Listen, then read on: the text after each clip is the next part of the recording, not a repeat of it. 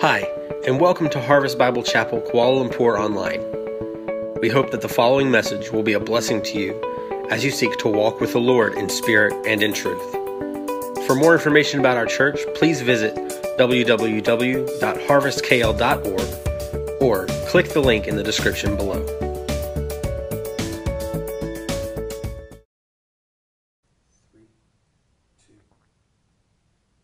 Good morning and welcome back to our study of the book of Habakkuk. If you would take your Bibles right now and turn them to Habakkuk in preparation for our message here today. We're studying this particular book because it's a lament. Habakkuk is complaining to God and unloading his burdens to him right then. And Habakkuk is really teaching us how to handle evil times. How do we handle dark days? And really, even as we face a relatively dark period of life, as we've gone through the pandemic, as we're still in the pandemic, as COVID cases have recently risen in our city and have affected us, we need to know how to live in dark days. I'm preaching this not because we're currently in dark days, but also because there are dark days that are going to happen ahead, and we need to be prepared for them. And so we learned last week what we should do when there are dark days. We learned that we should talk to God, that we should pray. We learned last week that we need to prepare to be amazed by what God's response is, that we should surrender ourselves to that. And then finally, we learned that we need to embrace dark days by looking at Jesus, that we need to trust Jesus in the midst of dark days, even when it seems counterintuitive to what we are experiencing. Today, as we look at things, at this book, I want us to look at when we're facing dark days, how do I interact with God? Especially when what I think I know about God seems so different than what I'm experiencing. I was on Facebook actually this week, and I saw Dr. Tony Evans, one of my favorite preachers, had a little quote up. He said this: "Believe that God is good even when life is not." Now that's great that he said that, but how do we do that? How do we, when things are different than what we think we know God to be and they're darker than what it's supposed to be, how do we live that way? Habakkuk's experience was that he would cry out to God for justice for his particular country, for Judah, and God answered him, which was awesome. Yay, we got an answer. He was longing for God to answer. But then he heard what God said. He said, God said, you're not going to believe what I'm going to tell you. I'm going to bring justice out of injustice. I'm going to send the Chaldeans, the Babylonian Empire, to come and conquer you. And with that, Habakkuk is confused. And not just confused, but he's deeply troubled and even angry with God. And he begins to wrestle with God about his answer. I mean, we do this too. Have you ever wondered what God was up to, what he was doing, because it seems so different than what you thought you believed him to be? Have you ever struggled to believe that he's good because of the situation that you're in that seems so bad? Have you ever been just a little bit angry with God, maybe more than a little bit angry with God? Well, today our message is titled Wrestling with God in Dark Days. I want to teach you, as Habakkuk teaches us even here, how to wrestle faithfully with God when things seem so out of balance, when what we're experiencing seems so different than what we thought we believed about God. And so I want us to rally around this particular statement here today. Write this down. When facing dark days, wrestle faithfully with God by watching for his perspective and waiting patiently in faith. Notice, in dark days we're going to wrestle, that's what the statement says, and then we're going to watch, and then we're going to be waiting patiently.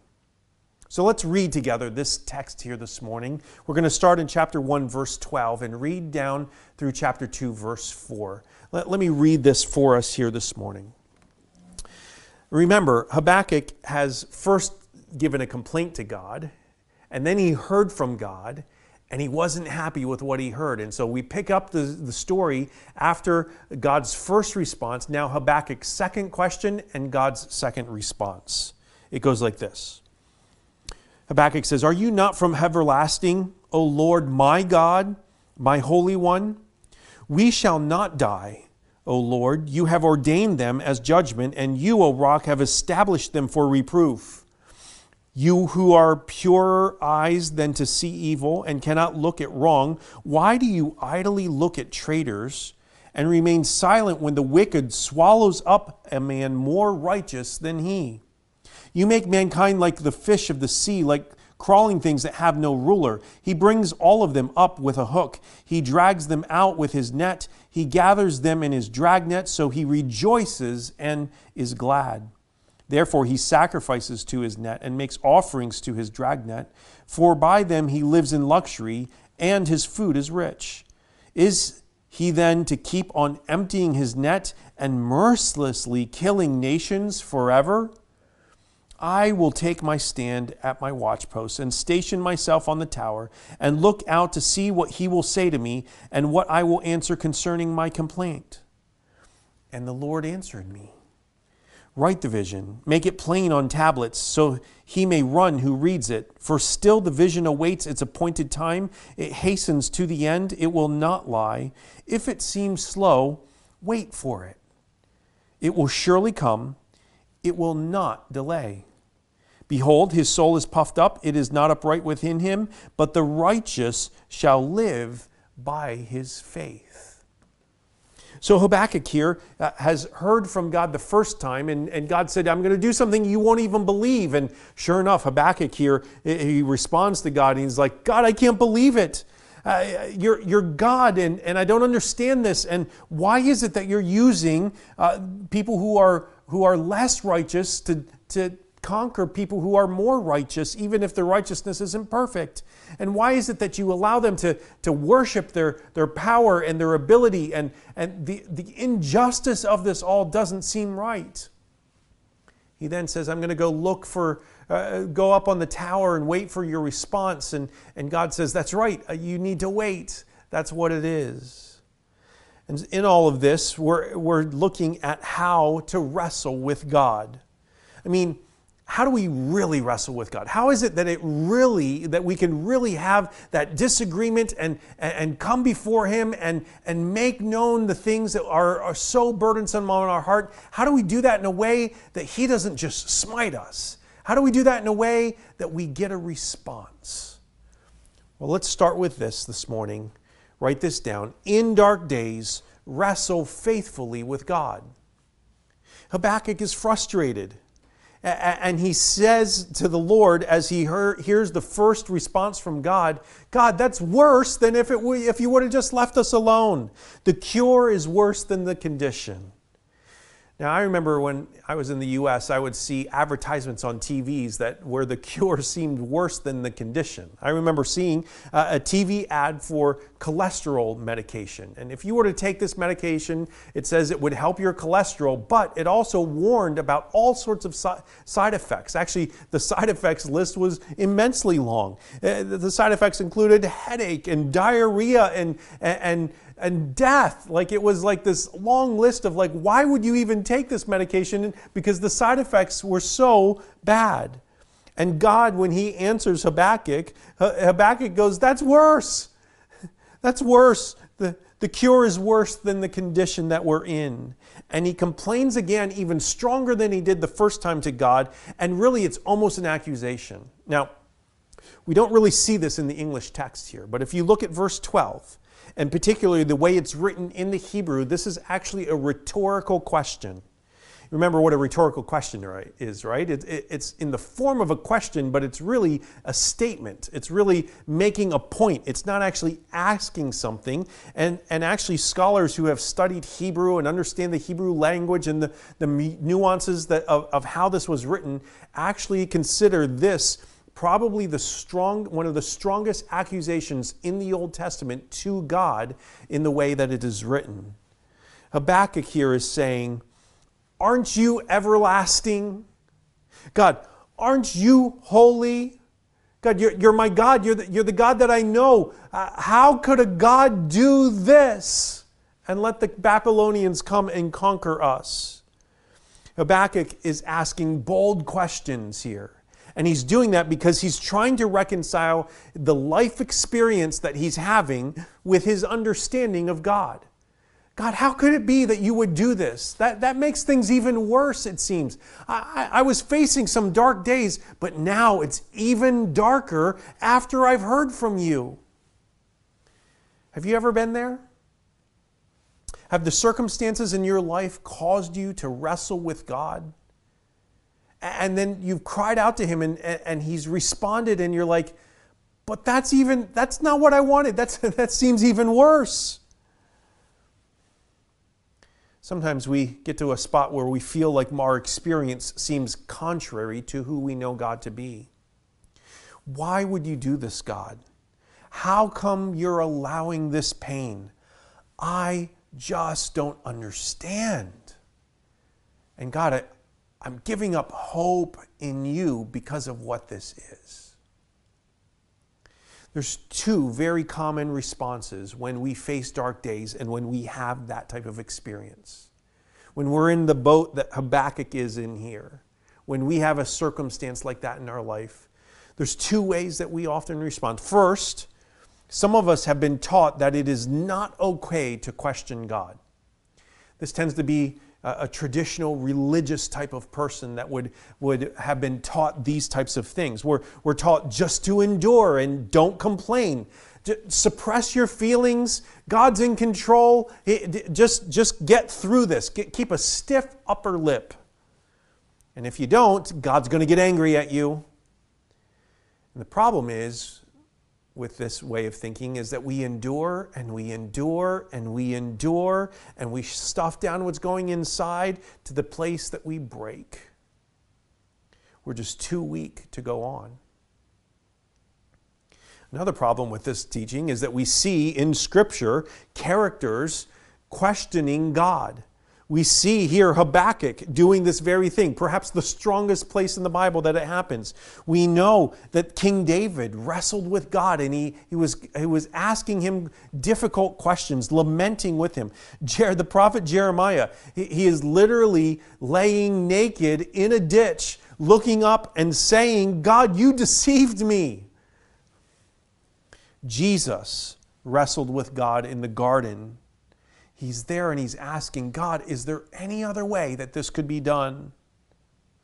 Why do you think these stories are preserved in Scripture? Why do you think the book of Habakkuk is here in Scripture? The book of Job, some of the Psalms, and even the story of Jesus wrestling with God in the garden. Why is that preserved in the Bible? Well, I believe it's to show us that our relationship with God is not based on our ability to endure or to keep a stiff upper lip. Actually, it's to show us that our relationship is based upon the grace that God gives us, that He will push us to breaking points, that He will give us more than we can handle so that we would learn to rely and depend upon Him and that we would follow Him. In all of that, I want you to see you can come with questions to God. If you've been taught that you shouldn't question God, then you should be corrected by what's going on in this text. Listen, you could even bring in accusation in the way that Habakkuk is, and God's big enough to handle that. In fact, He's doing all of these things to demonstrate that he has faith in God. That's what Habakkuk is doing here. He's saying, I believe His God is big enough to handle my complaint. And so I'm going to go to Him and I'm going to demonstrate that I actually can question Him because I believe in Him. But there's a second way that we often wrongly respond, not just being taught that it's not okay to question God, but there's a second thing. Some of us have been taught to trust in our own ability to make sense of the things that are going on around us in a way that would even say, I can make sense of the infinite wisdom of God. These tend to be not traditional religious people, but modern people think this way. When the unexpected happens, when things shock us, when things we can't explain go on, we just say, well, that's okay. It can't be explained, so there must not be a God. I bail out on God. Oftentimes it's with a with a shake of the fist and anger at God as I walk out and say, I'm done, I'm out of here. And the problem is that the trials that are meant to refine us end up repelling us. And so we stop praying and we stop reading the Word of God. We're so upset because we can't put it together. We stop worshiping God. In fact, we stop altogether even going to church and being a part of the community. Notice, all things that are supposed to be the things that cause us to abide with Jesus Christ. We stop abiding because we think that we can figure it out in our own understanding, and then we don't. And so we isolate ourselves. And we detach ourselves from the vine of Jesus Christ. And it causes us to walk away completely from God. Listen, when you walk away from God, what you're saying with your actions is this: I don't deserve this. Or you're saying, if there is a God, He owes me better than what this is. But can I just tell you that if you're thinking that way, if you're on the verge of thinking those things, if you've thought those things for a long time, but they're finally coming to the surface, I want you to remember, you aren't all-knowing. You are not all-powerful. You can't know what's best for you. I mean, isn't it possible that God is up to something greater and deeper than you can see and believe and understand in that moment? I mean, isn't that like multiple stories of the Bible teaching that? I mean, I think of the story of Joseph, right? Joseph is the favorite son of the patriarch Jacob. In fact, he's such a favorite son that Jacob actually spoils him. And he spoils him so badly. There's such a love for him, such all love, no truth. There's very little discipline in that Joseph is on the way to becoming a cruel and evil man. The whole family is on their way to be in an abusive, dysfunctional family. Actually, that's already in play. And so what does God do to save them physically from the famine that's coming? To save them emotionally from the destruction of the favorite son and all that Joseph was on the way to? What does He do to save this family spiritually? Well, He gives Joseph 20 years of misery. He's a part of an attempted murder by his brothers. He's sold into slavery by his brothers. Then he's falsely accused and thrown into prison for 20 years. The misery is immense in Joseph's life. But if you look back, you would see that everything had to happen to help rescue this family from themselves. And yet we sit here and we say, I don't get it. I just want to know now, God. I don't get what you're doing. And we can't. Because He's God. And His ways are higher than our ways. And His thoughts are higher than our thoughts. That's what we reflected on last week and we continue to see here. Let me ask you a question here this morning to help maybe drive this a little bit further into your personal individual life. Are you willing to wrestle faithfully when you encounter things that you don't understand? When you're frustrated in the way that Habakkuk is, when you're complaining to God about all the unrighteous things going on, when you're tied into knots, are you willing to wrestle faithfully with God, or are you just going to walk away? Habakkuk is showing us that it's way better to wrestle with God than it is to walk away. Notice, Habakkuk never occurs to him that he should walk away. That's not what he says here. Actually, in the next verse, in chapter 2, verse 1, we're going to see he never intended to walk away. He was wrestling with God, but he was doing it faithfully. He was doing it in a way that says, I'm not walking away. In dark days, wrestle faithfully with God. But that brings up a question. What does it look like to wrestle faithfully with God? Thankfully, that's what the next verses help us understand. And so write this down. Number 2 here this morning. In dark days, watch for God's perspective. Notice that Habakkuk states that he's going to do 2 things in chapter 2, verse 1. Really, this is the end of his second complaint. Notice it says, I will take my stand at at the watchpost, at my watchpost, and station myself on the tower and look out to see what he will say to me and what I will answer concerning my complaint. Two things that Habakkuk says that he's going to do. Number one is this: I'm going to station myself on the tower. Why? Why does he say that he's going to go up and have a tower and station himself? Well, he's going to position himself at a place that's up high because he needs perspective. Most cities in this day would have had a wall around it, and the wall would have been for protective reasons, but it would have been difficult to see outside of the city, to see what was going on outside of there. And so you would need to go up to a tower to see what is coming at you. You would need to see what kind of weather is coming, or if there's any emissaries from another kingdom that is coming, or even worse, if there were enemies that were coming. And when enemies were surrounding you, you would be up at the tower looking, are there any reinforcements? Are there any allies that are coming? Because listen, if there was an ally coming with 20 times the size of the enemy surrounded you, that was good news. So Habakkuk says here, I'm going to go up onto the tower there and look out to see what God will say to me, and what I will answer concerning my complaint. I was a little bit confused about that second part there. He says, what I will answer concerning my complaint. But I got to thinking about that. Habakkuk is wrestling faithfully with God using questions. By asking questions, he's wrestling faithfully. I'm trying to encourage you to do this. I said this last week. Talk to God, pray. This week I'm saying that in dark days that we need to wrestle faithfully. I'm saying we need to get out what is on the inside of us. We need to ask these types of questions, because in doing so, many times it reminds us of who God is. Notice he reminds himself of what is true as he asks the question in verse 12. Are you not from everlasting? You're God. There's only one who is everlasting. It's God.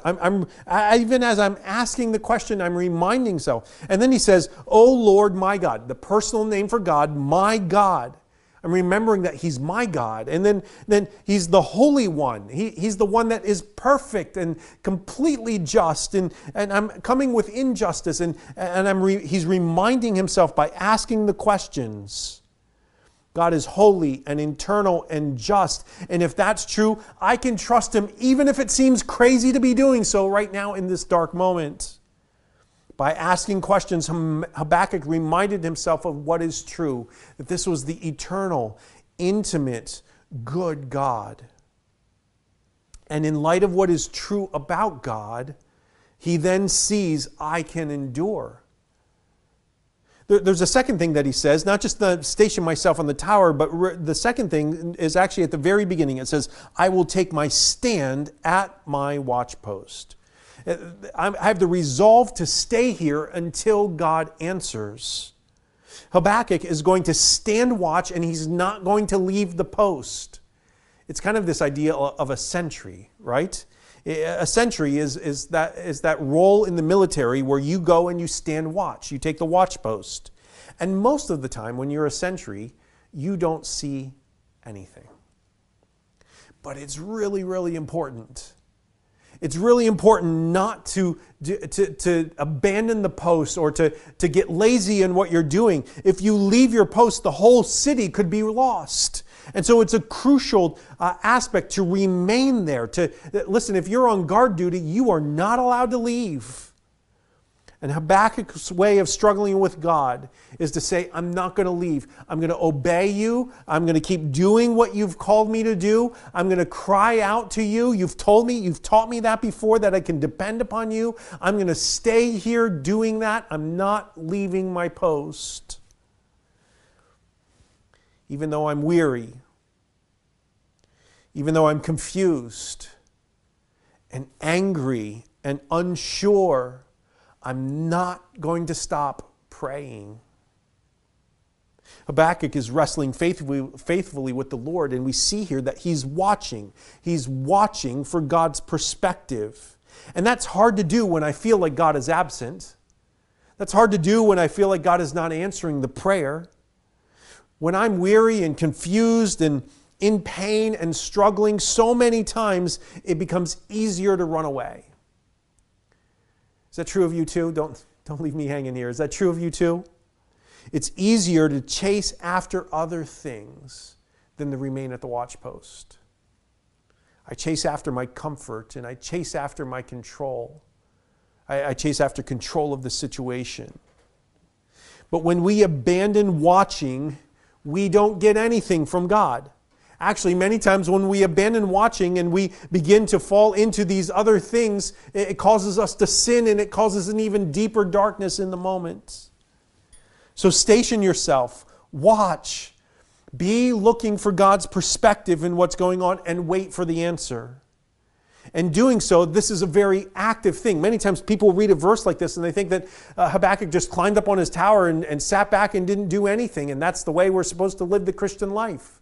No, there's activity going on. There's an activeness to the watching that's being talked about here. Really, this idea is really not the idea of standing around doing nothing. This watching is the idea of attending to something. A lot of times we say waiting on it. So it reminded me when I was in university, one of the jobs that I had to help get myself through was being a waiter. I waited at a restaurant, a steakhouse, and I learned that really what a good waiter was supposed to do. A good waiter does not stand around. A good waiter doesn't get distracted with other things.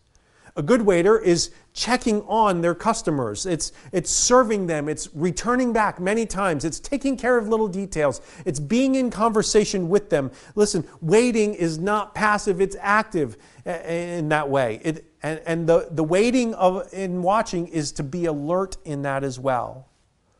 Psalm 130 actually helped me understand this even a little bit further. The psalmist is writing here. And we see here that he's a mess. He's in trouble. He's drowning in the depths, it says. Out of the depths I cry to you, O Lord, in verse 1. So he's facing dark days. He's in a very dark place. But what I want you to see is really in verses 5 and 6. It's the idea of how to watch and wait for God. It says in verse 5, I wait for the Lord, my soul waits, and in his word I hope. My soul waits for the Lord more than the watchman for the morning. More than the watchman for the morning. He repeats it twice. More than the watchman for the morning. The watchman is asking, is the morning going to come? It's dark. And they can't wait for the light to come fast enough. They're looking for the morning.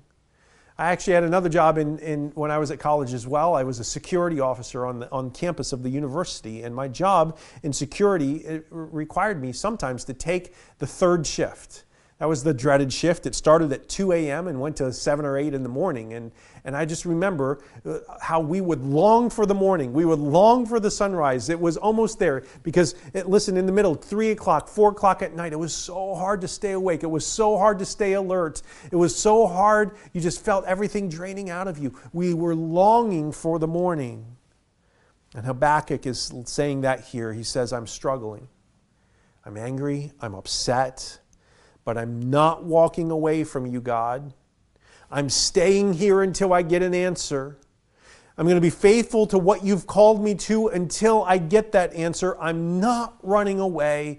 I'm watching for your perspective.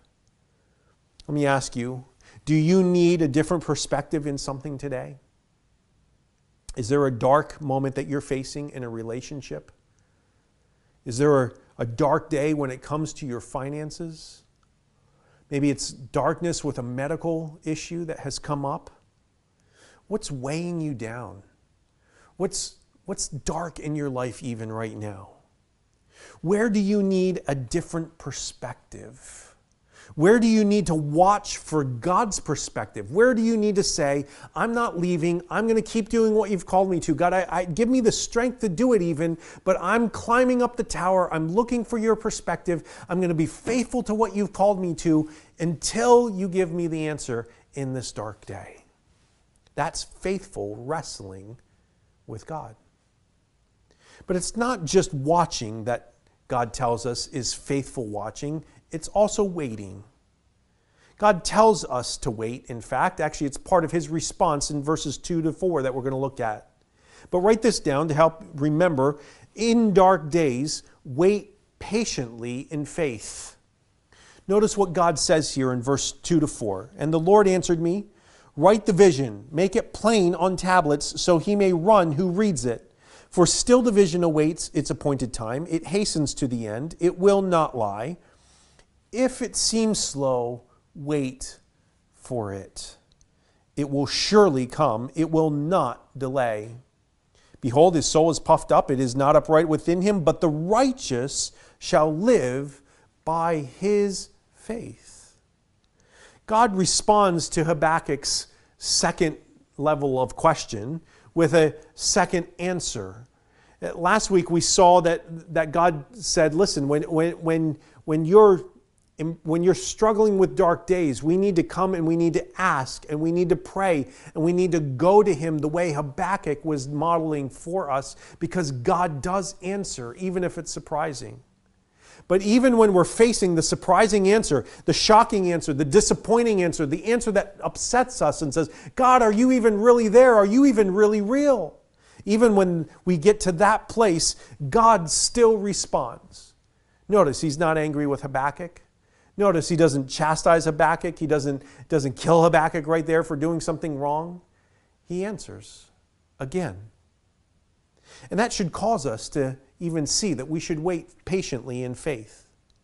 Notice what he says in verse 2. He says, write the vision. I'm going to give you an answer here. You need to write it down on tablets. You need to chisel it into stone. And in that day, it would kind of be like, hey, put it up on the billboard for everybody to see.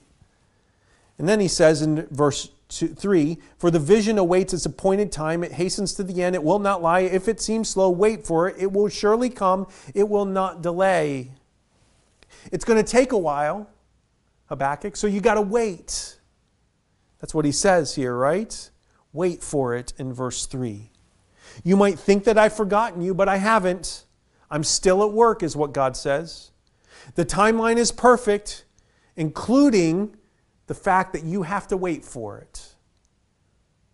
So, if we're supposed to wait, what do we need to be able to wait? What is the key characteristics within us that is required if we're going to be somebody who waits? Well, it's patience. Take a moment, whoever you're sitting around with here today, identify who is the most patient among your groups that as you listen to this sermon. And then maybe pick the person not who's most patient, but who is least patient. Can you identify that? Listen, have a little fun with it. Don't hurt each other. Maybe the most important question is, how are you doing with being patient? I mean, even right now, in the pandemic that we are experiencing, I think one of the things that is revealed in all of us is our lack of patience. We can't move about as freely. We haven't been able, for the most part, to do that. How many of you are tired of Zoom meetings, even though it seems like we haven't done that quite as often recently? And now we are hearing that there's a second wave. There's a potential increase of what's going on even within our own city. It's caused us to not be able to meet in person to worship. I mean, I got to tell you, I was so excited that today was the day that we were going to be able to meet for the first time in 6 months as a church. And so I was so disappointed when I realized that. I've been so impatient to be able to be together with our church family in person again. I'm not very good at patience. And if you're like me and not very good at patience, you might say, I wish I had patience.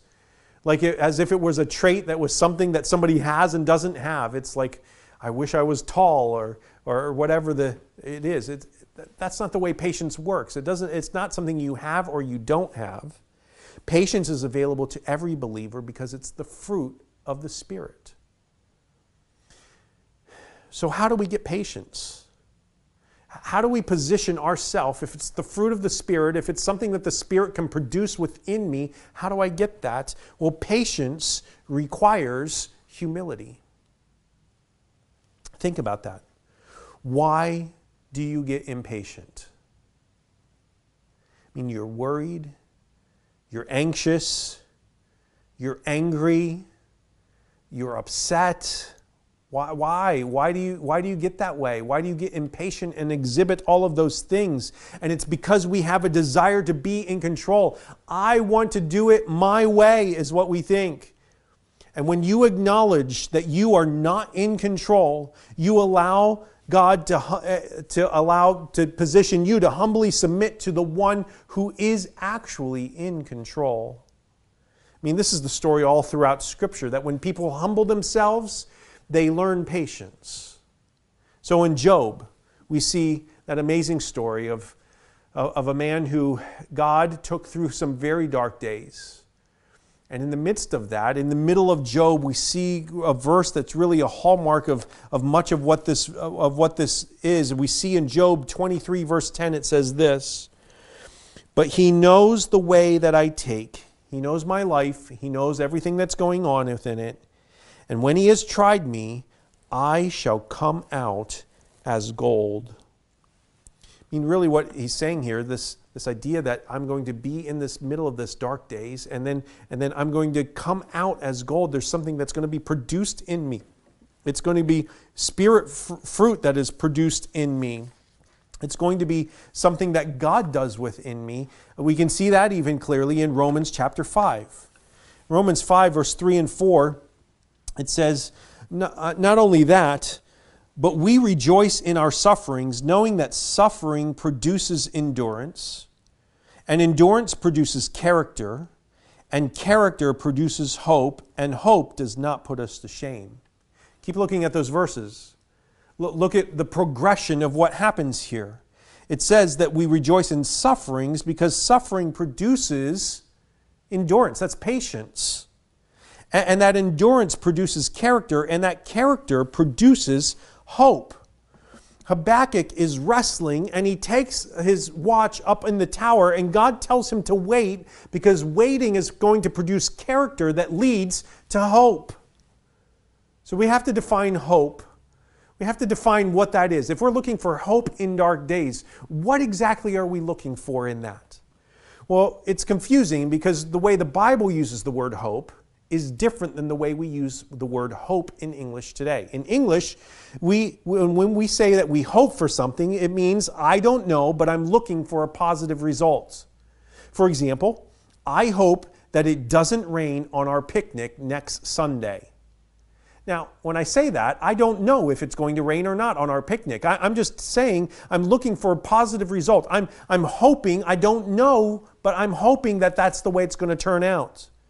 But the Bible uses the word hope differently. When the Bible uses the word, in the Hebrew in particular here, we see that it means this. I've taught this before to you. Hope is a life-shaping certainty about the future.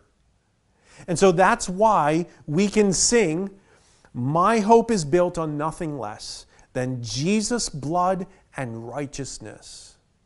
When we say my hope is built on this, we're saying it's a life-shaping certainty about the future. It's life-shaping certainty about my salvation and what Jesus has accomplished for me. It's not a matter of it may or may not happen. I know it's going to happen. It's hope that's assured that it's going to happen.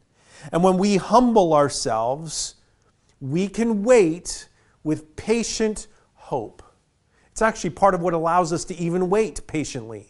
To know the certainty of what is going to happen allows me to calm myself and wait in a patient type of way. Because I'm confident in His promises, and because if I belong to Him, the Word of God says in Romans that He will work all things out for the good of His purpose. I can put my trust and belief and hope in all of that. So this hope that we're talking about here, what's that based on? Well, Habakkuk actually helps us see that in verse 4. In verse 4 it says, "Behold, his soul is puffed up in him, it's not upright within him." He's talking about the enemies. "But the righteous, in contrast, shall live by his faith." What is that faith? Well, faith is seeing things the way God says they are, not the way I see or perceive them to be. So at the very beginning, we say sometimes it's really hard to trust God because in the middle of dark days, I think, God, this is crazy. How could you let this happen? This is so painful. How do I get out of this? I'm so concerned. I don't know if I really believe you. But faith says, God, I don't see it right now, but I'm going to believe it because I'm going to see things the way that you say it is, even if I'm not experiencing it in my life right now at the moment. We see this in a couple of different examples. We see this in the life of the Apostle Paul, who I think must have loved the book of Habakkuk. He quotes it a number of different times. Last week we looked at Acts chapter 13. He was quoting it in the middle of a sermon. Paul experienced so much suffering. We see in 2 Corinthians chapter 11 the list of the suffering that he endured. Listen, he endured more suffering than most of us ever will in this life. And he continually comes and he quotes this book, and in particular this verse, chapter 2, verse 4.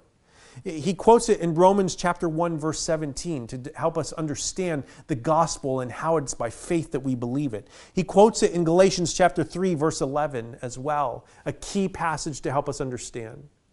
And then the writer of Hebrews, we don't know who that was, quotes it in Hebrews chapter 10, verse 38. I mean, this was a verse that has impacted so much of our faith, and not just in biblical times, but even in recent history. This was the verse that changed a Catholic priest by the name of Martin Luther. He thought, his understanding, his training had taught him that really this relationship with God was kind of this idea of a matching grant. Like if I put in this much, God will put in this much, and then we get to have the fullness of salvation. And it was the idea that we each have to contribute to all of this. That's not the gospel, by the way. In that, he thought that God hated him and he would cry out to him and whip himself because he realized that he could never reach even just giving his portion. And so in return, he found himself even hating God in the moment. And then he began to read the book of Romans. And when he got to Romans chapter 1, verse 17, which is the quotation Paul uses of Habakkuk 2, verse 4, he came and he realized that it's by faith, that the one who by faith is righteous will live. That changed his whole perspective, that the one who by faith is righteous, it's not something that you do and something that you earn, it's something that you receive, something that you believe in, and you build your whole trust in life around. And that caused a whole thing called the Reformation. That's why our heritage, our understanding of the gospel being full as it is, comes from the idea that a man realized that it was by faith that the righteous live. And this is important for you and I, because the lens of faith is how we must see how God sees us. I mean, think about that. God sees us. He sees us as a sinner who has no right to be seen as righteous. That's the reality of who we are. But he sees us as righteous because God sent Jesus Christ to pay the payment for our sin. The only righteous one, the one who was complete, and even though he was tempted and never sinned, but completely holy, God realized that he sees us through the lens of Jesus Christ. God's plan was to be silent while wickedness swallowed up Jesus in death. Why is that? So that we can live. 2 Corinthians chapter 5, verse 21 helps us to see this important concept. And in this verse we see that it says, for our sake he made him to be sin who knew no sin, so that in him we might become the righteousness of God. What does that mean? That means that when God looks at you, he doesn't see your failures and your faults and the fissures in your character. He sees perfection and he delights in it because he's seeing it through the lens of the fact that we looked at faith at Jesus Christ. Jesus, we talked about this, wrestled with God's plan. His own understanding of the cross was one where he asked God, is there any other way? But he went to the cross anyway, where he was mocked and he was taunted. And in the midst of the taunting of saying, come down if you're really the Son of God, he could have come down, or he could have sent angels to wipe everything out. But he stayed and he stood watch for us on the cross, and he died. And then he was buried and he waited. But on the third day he rose, and he conquered the enemies of sin and death and all that would behold us, Satan himself. So that anyone who surrenders themselves to Jesus and lives by faith in the Son is saved. What's it all means? It means that faith gives us the ability to see our circumstances, our pain, and our trials, not as God's retribution to us, but as the thing that He's using to refine us. 1 Peter talks about this, how he calls us into relationship with God, and he sends at times, he sends us through the fire to be refined as gold. Our faith is purified in those dark days, but we come out with joy and renewed with confidence in God. Faith is the ability to know that there's more going on than what I can see. It has perspective, and it waits patiently with hope. So let me ask you, is there any way that you are impatiently acting without faith in your life today? Really, the call is to repent of that, to confess that you're wrong, that your pursuit of control or comfort or power, whatever it is, that you need to surrender that all up to God, and you need to ask Him, God, help me to repent. I see that it's not right, but help me to repent of the fullness of it. Then you need to believe. You need. What is it that you need to believe today? What is it that you need to chisel on your heart, that you need to remember the promises of God, the thing that God has said that you can put your hope in? What is it that you need to actively be praying about and reading God's Word about so that you're attached to the vine and trusting in Him? And then you need to live. Living, what is the first step of obedience that you need to take right now, even in the midst of the dark days? I mean, I know this happens to me when it's so dark around me that I don't even think about what is the right next step of obedience that I need to be about. I get paralyzed by that. And so take the next step, and then the one after that, and then the one after that, and live obediently for Him. When we face dark days, Habakkuk is teaching us here today, we need to wrestle faithfully with God. And we do that by watching for His perspective and waiting patiently in faith. Let me just remind you of the questions that might guide you to be able to wrestle faithfully with God even today. Number one, how willing am I to wrestle with the Lord when I don't understand? Instead of saying that I can't question God, or instead of saying I'm going to figure it out in my own understanding, wrestle faithfully with God. What is it right now? What is the specific thing that you right now need to be wrestling with God? What is it that you need to bring to Him?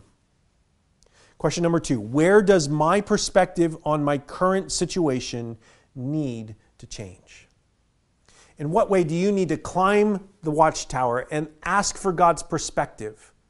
What way do you need to say, I'm not running away from this. I'm going to stick to this, God. I'm going to post myself here. I'm going to be faithful to you and faithfully obedient to you until you show me the answer. God, I'm not running away because I believe in you.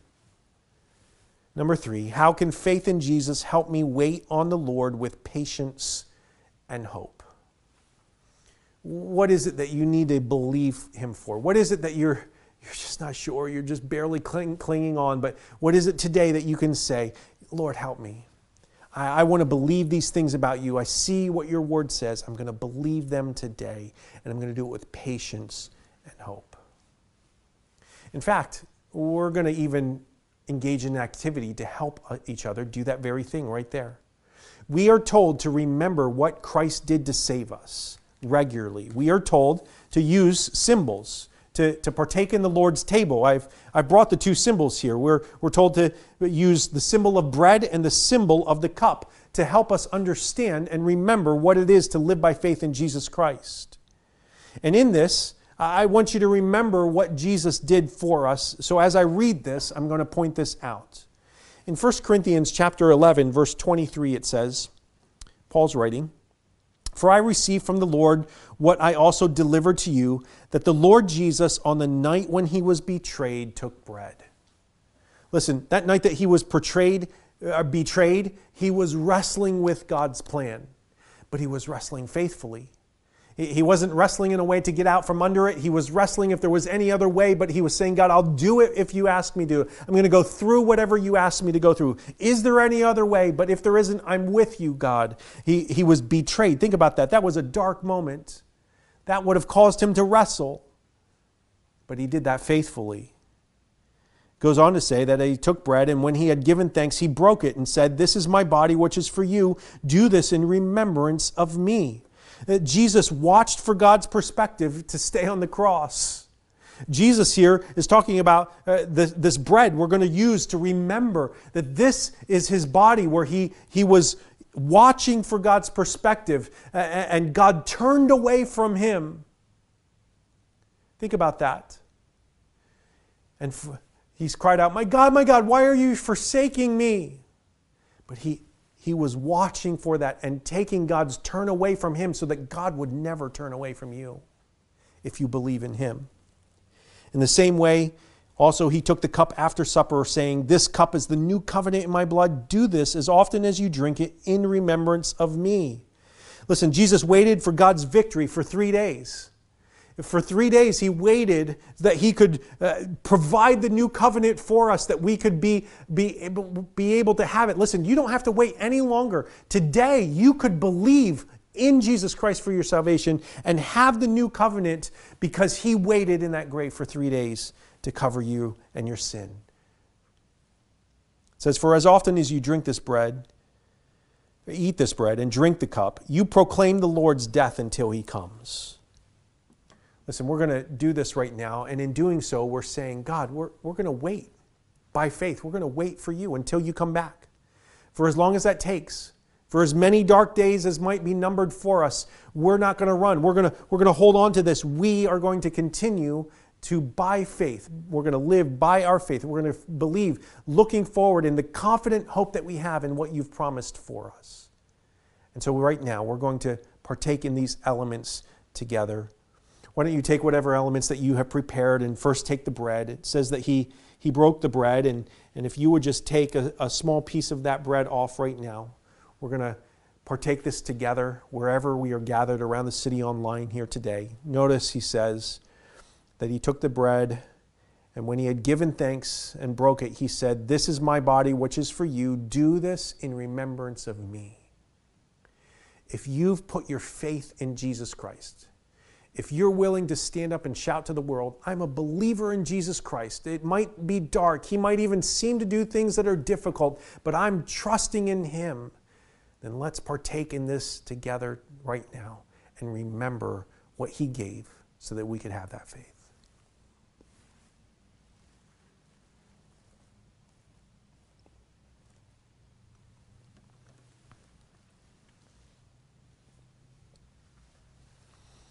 In the same way, after supper, he took the cup and he said, this cup is the new covenant in my blood. Do this as often as you drink it in remembrance of me. And that's what we're going to do right now. If you're living by faith in Jesus Christ, if you're willing to face dark days by waiting in faith, because that is the Christian life, that you'll wrestle faithfully, you'll watch for his perspective, you'll wait in faith, trusting in the confident assurance of what he's going to do in the future. Listen, it may be dark right now, but we have great days ahead of us. We have eternity in heaven with God. We're believing that. Then let's remember what he did to accomplish that by taking this cup now.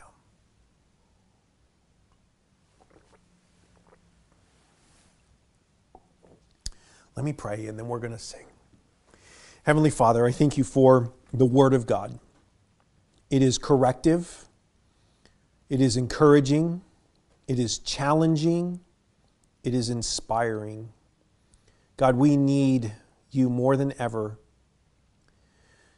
to enlighten our minds, to illuminate your word into our hearts, to allow us to see that when we face dark days, it's okay to wrestle faithfully. You want us to do so. That is, in fact, an act of faith in itself.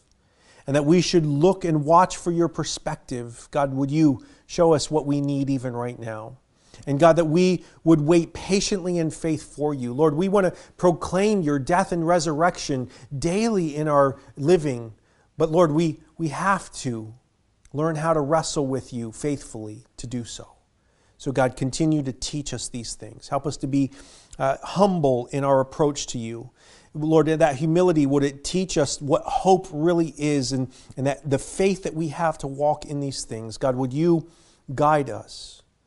Lord, for every pain that is felt right now, for everyone who is questioning God and wrestling with you, God, would you give them a word of hope today? It's in Jesus' name I pray. Amen.